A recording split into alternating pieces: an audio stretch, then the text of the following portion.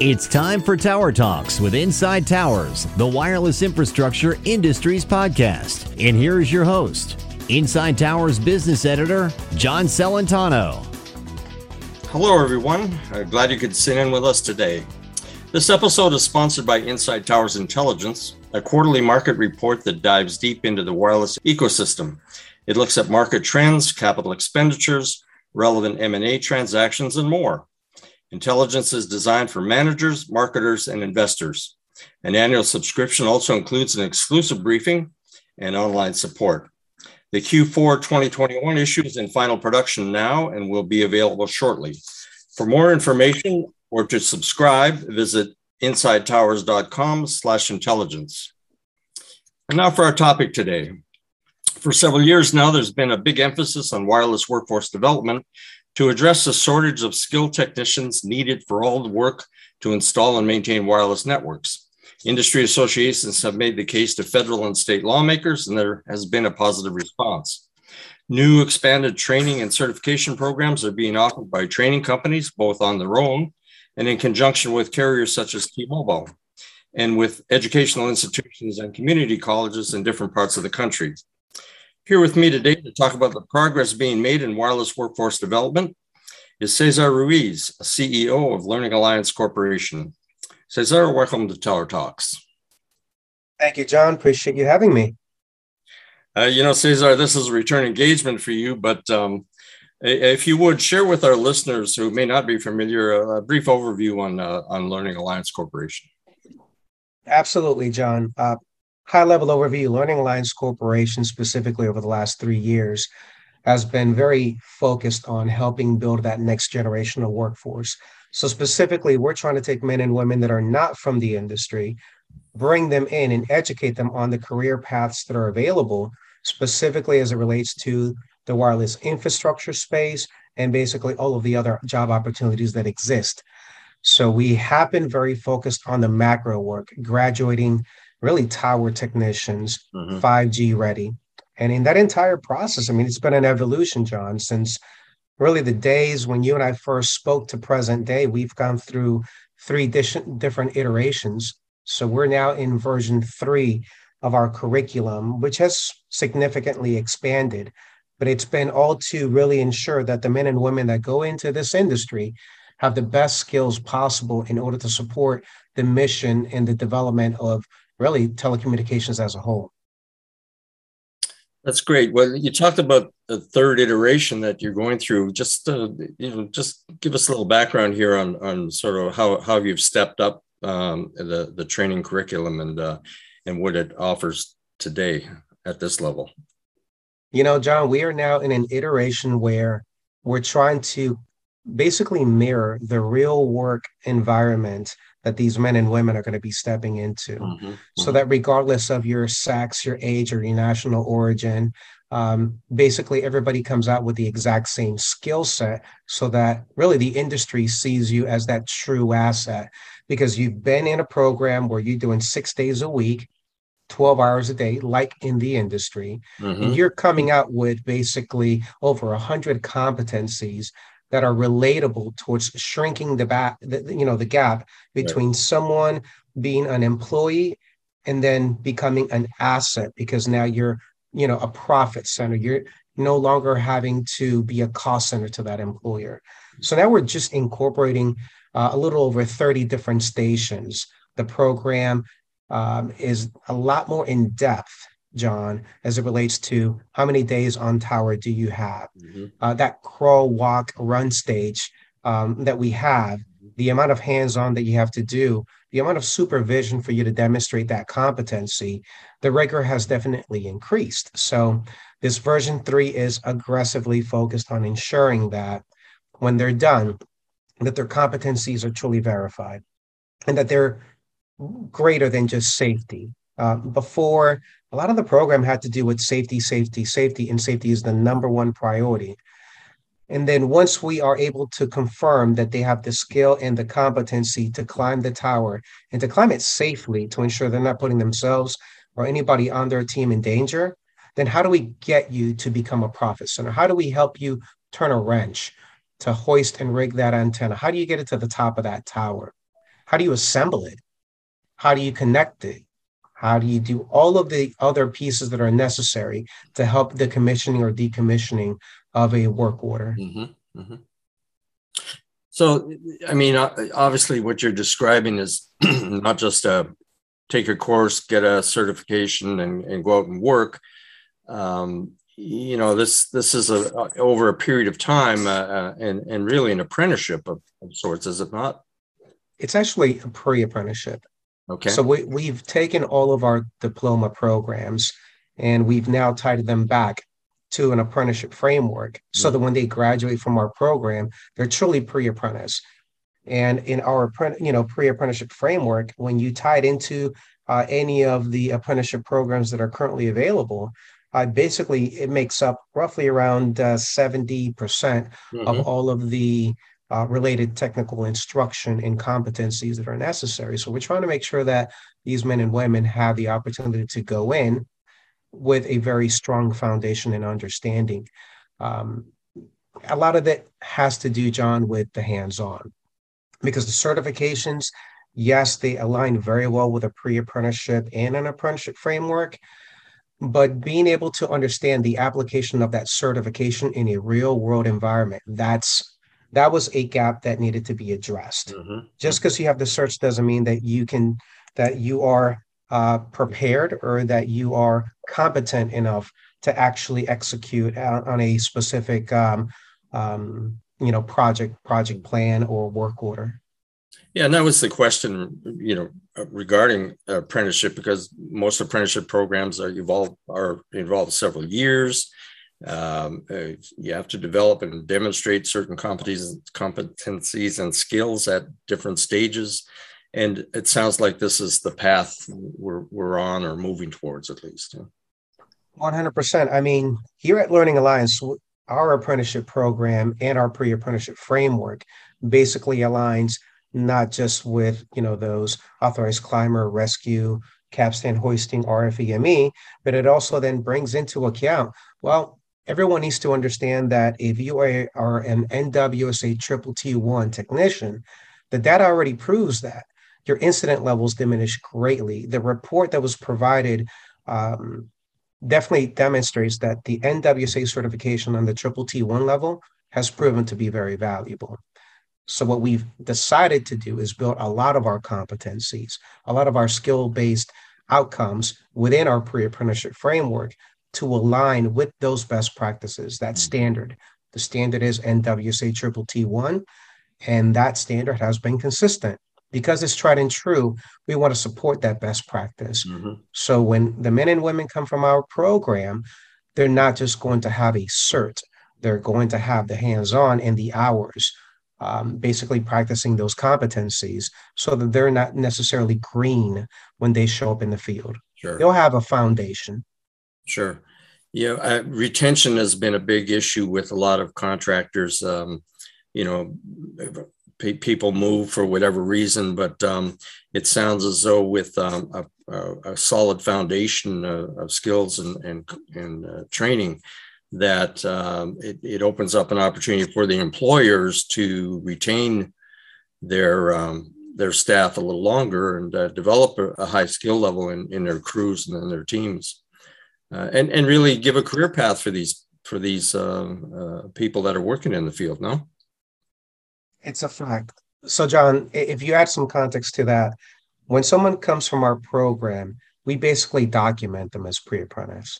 So what occurs is an employer can take on that individual and flip them into an apprentice immediately. Right. And then what it allows us to do is then embed everything that we've been communicating to these candidates, such as when you go to an employer that is an LAC-driven organization, the one thing that we're trying to communicate to everyone in the industry is you want to make sure that there's a career path already in place, that it's been communicated to the employer, and that the employer and the employee have that arrangement and that understanding. Because if an employee understands that I'm going to earn $1 a quarter as an increase because I'm gaining the following competencies and obtaining the following NWSA certification, at the end of my first year as an apprentice, I know that I've completed 130 or 140 competencies. I've obtained the following certifications. I've been able to demonstrate the following skill set. I've been now able to increase my wage from $20 an hour to $24 an hour.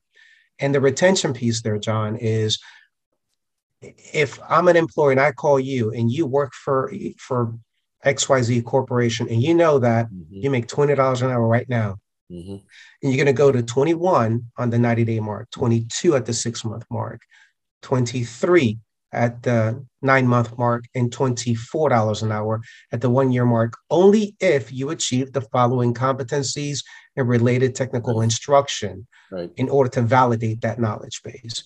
Then if someone's calling you and offering you $21 an hour, why would you sacrifice a $3 an hour commitment up front? It just doesn't make sense. A lot of it will have to do with the communication. And we're bridging that gap, which is why we have such great retention, is we're helping really the employers and the candidates understand that we're making a 1-year commitment. You really should not leave your employer because they're already making an upfront contract with you on your skill, your competency, your ability to execute that will equal earned wages or guaranteed wages. And that's really turning out to be the major win for our industry. That's a pretty attractive arrangement. So let's talk about a little bit some of the new programs that you've developed for telecom technicians. And I don't want to just keep that in the context of tower climbers, but when we say telecom technicians, I mean there are skill sets that are needed up and down the tower and on the ground and even back to the warehouse. So how have you evolved your training along those lines? John, today is the graduation of our very first wireless integration technician program. So we're going to have 15 young men and women that are now in their, second phase of their growth plan. So their career path has now basically taken them into an integration technician. So today, in about an hour, we're going to have the very first 15 graduates that are going to go into the industry. And those men and women have really demonstrated all of the skills and competencies. We reverse engineered it based on the work process schedule so that these candidates are gaining all of the necessary skills to work in building, distributed antenna systems, the CBRS framework, coming out with the Federated Wireless CPI certification, all of those pieces being all intertwined into one consistent career path. And we believe that this is going to be a model that we will carry forward. Our fiber and outside plant program will be released later this year. And what we're realizing is now that we have, over 1,000 men and women out there in the industry representing Learning Alliance Corporation, we're very quickly realizing that right at around that 1-year mark, they're having to make decisions on what they want to specialize in. And our new career paths are going to incorporate everything from the CBRS, DAS, fiber integration, integrator, technician, so that they have, different lanes to grow within their employers. It also helped with the diversification path. Historically, over many years, John, that if macro work slows down and something else picks up, if your workforce is not diverse, historically, what the industry has done is I'm going to let these people go because I've got to go gain people with this skill set. And we're actually going to try to change that by having a continuous learning methodology that allows employers to really reverse engineer their workforce based on where they are and where the future may take them. So yes, we're going to be adding fiber later this year, but we have 15 people graduating now today, actually. That's awesome. We should have waited a little bit. We can get them in there too, but no, that's terrific. And I think certainly a direction that's needed in the industry to round out all these areas that require trained and competent technicians. But from your own company point of view, Cesar, how do you see growing, in the next couple of years, either in terms of facilities or what you're offering or staffing? What do you see coming? So, John, right now we are working both at the state and national level on three big initiatives.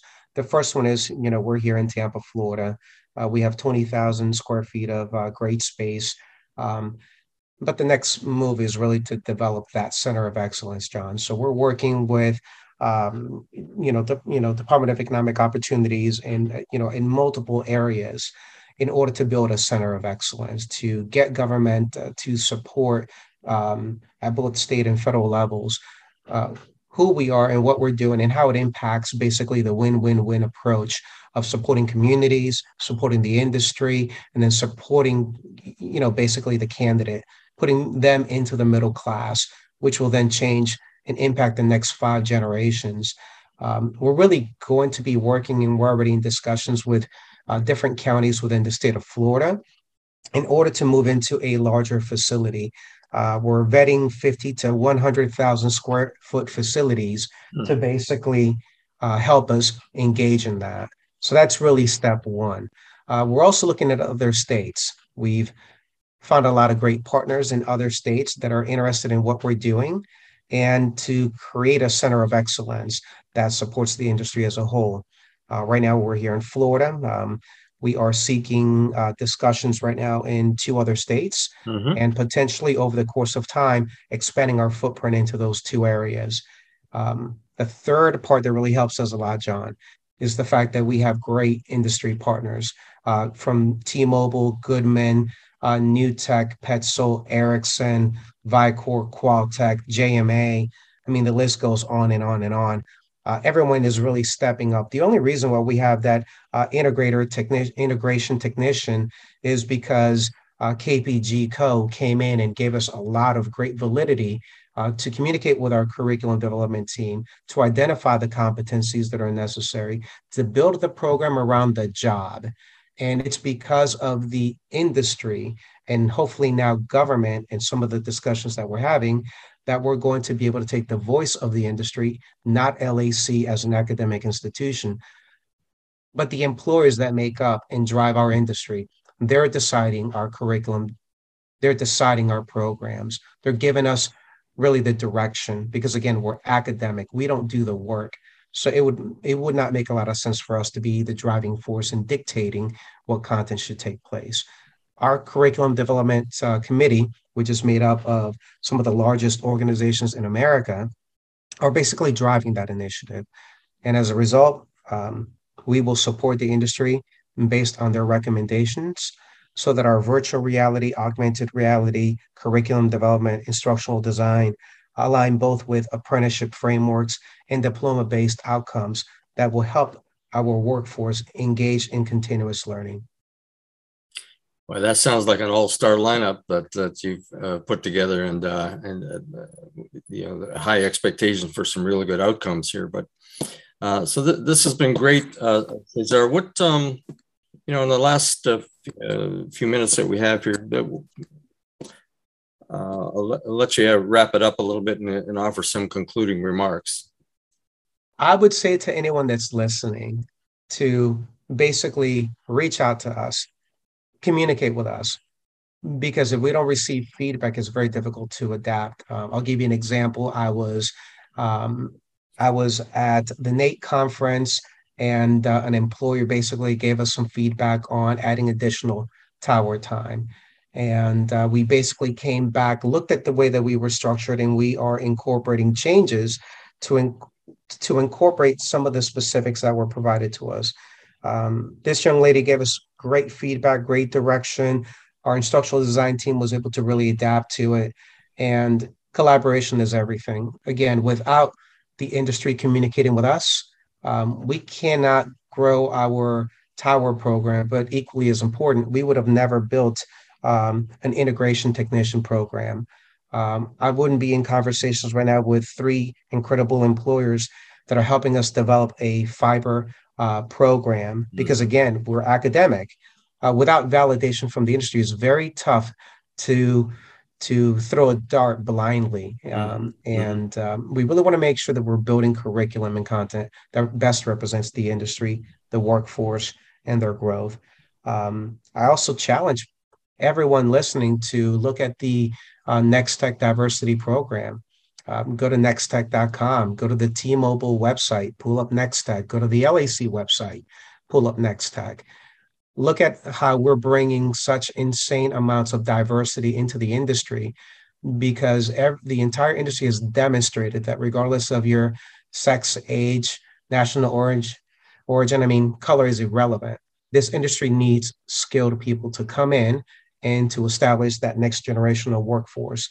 Look at how you can participate. Look at how you can support the Nextech program. And we would be more than glad to listen.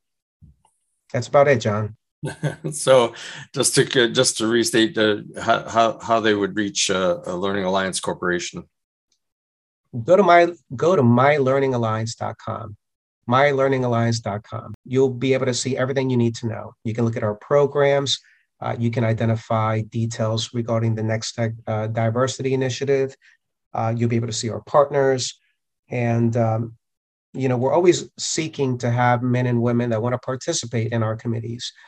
So if there is something that you would like to bring of value as it relates to a program that we may not have, we would be very interested in listening to why you believe it's important. Is there a skills gap that's missing that we're just not aware of? And, how can we support you as an employer? And then how does that then fit within the industry? So just reach out. We will be open ears. Great. Thank you, Cesar, for bringing us up to speed on this important topic. I always learn something when we talk. So, but keep up the good work. I think it's gaining traction in the industry, and we're starting to see results. So, thanks, John. Really appreciate it. It's been a collective effort from everyone. So thank you for your time. Thank you for your support. And thanks to everyone who's listening for, their hard work, their commitment to excellence into this industry. Great. And thanks to everyone for joining us today. Enjoy the rest of your day.